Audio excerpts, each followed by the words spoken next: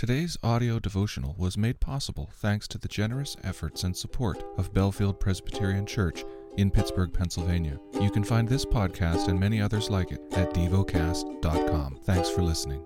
The lesson is from the book of Numbers, chapter 35. The Lord spoke to Moses in the plains of Moab by the Jordan at Jericho, saying, Command the people of Israel to give to the Levites some of the inheritance of their possession as cities for them to dwell in, and you shall give to the Levites pasture lands around the cities. The cities shall be theirs to dwell in, and their pasture lands shall be for their cattle and for their livestock and for all their beasts. The pasture lands of the cities which you shall give to the Levites shall reach from the wall of the city outward 1,000 cubits all around, and you shall measure outside the city on the east side 2,000 cubits, and on the south side 2,000 cubits, and on the west side 2,000 cubits, and on the north side 2,000 cubits, the city being in the middle. This shall belong to them as pasture land for their cities. The cities that you shall give to the Levites shall be the 6 cities of refuge, where you shall permit the manslayer to flee, and in addition to them you shall give the 42 cities. All the cities that you give to the Levites shall be 48, with their pasture lands. And as for the cities that you shall give from the possession of the people of Israel, from the larger tribes you shall take many, and from the smaller tribes you shall take few, each in proportion to the inheritance that it inherits, shall give of its cities to the Levites. And the Lord spoke to Moses, saying, Speak to the people of Israel, and say to them, When you cross the Jordan into the land of Canaan, then you shall select cities to be cities of refuge for you, that the manslayer who kills any person without intent may flee there. The cities shall be for you a refuge from the avenger, that the manslayer may not die until he stands before the congregation for judgment. And the cities that you shall give shall be your 6 cities of refuge. You shall give 3 cities beyond the Jordan, and 3 cities in the land of Canaan to be cities of refuge. These 6 cities shall be for refuge for the people of Israel, and for the stranger, and for the sojourner among them, that anyone who kills any person without intent may flee there. But if he struck him down with an iron object, so that he died, he is a murderer. The murderer shall be put to death. And if he struck him down with a stone tool that could cause death, and he died, he is a murderer. The murderer shall be put to death. Or if he struck him down with a wooden tool that could cause death, and he died, he is a murderer. The murderer shall be put to death. The avenger of blood shall himself put the murderer to death. When he meets him, he shall put him to death.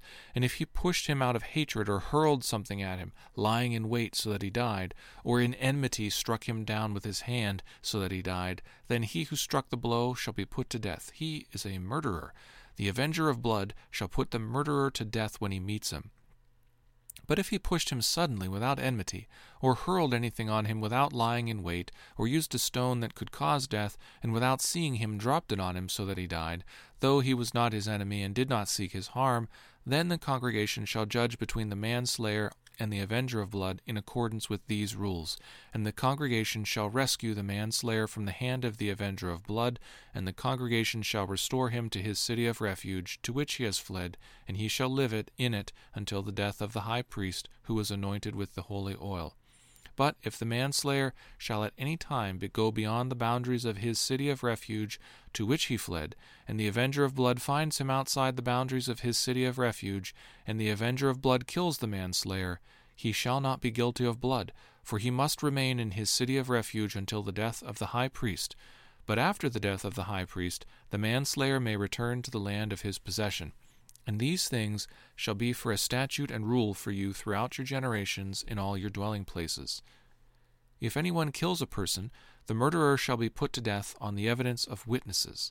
But no person shall be put to death on the testimony of one witness. Moreover, you shall accept no ransom for the life of a murderer who is guilty of death, but he shall be put to death. And you shall accept no ransom for him who has fled to his city of refuge, that he may return to dwell in the land before the death of the high priest. You shall not pollute the land in which you live, for blood pollutes the land, and no atonement can be made for the land for the blood that is shed on it, except by the blood of the one who shed it. You shall not defile the land in which you live, in the midst of which I dwell, for I, the Lord, dwell in the midst of the people of Israel. Meditate and dwell on what you're paying attention to in God's Word. How has it connected with your heart or mind?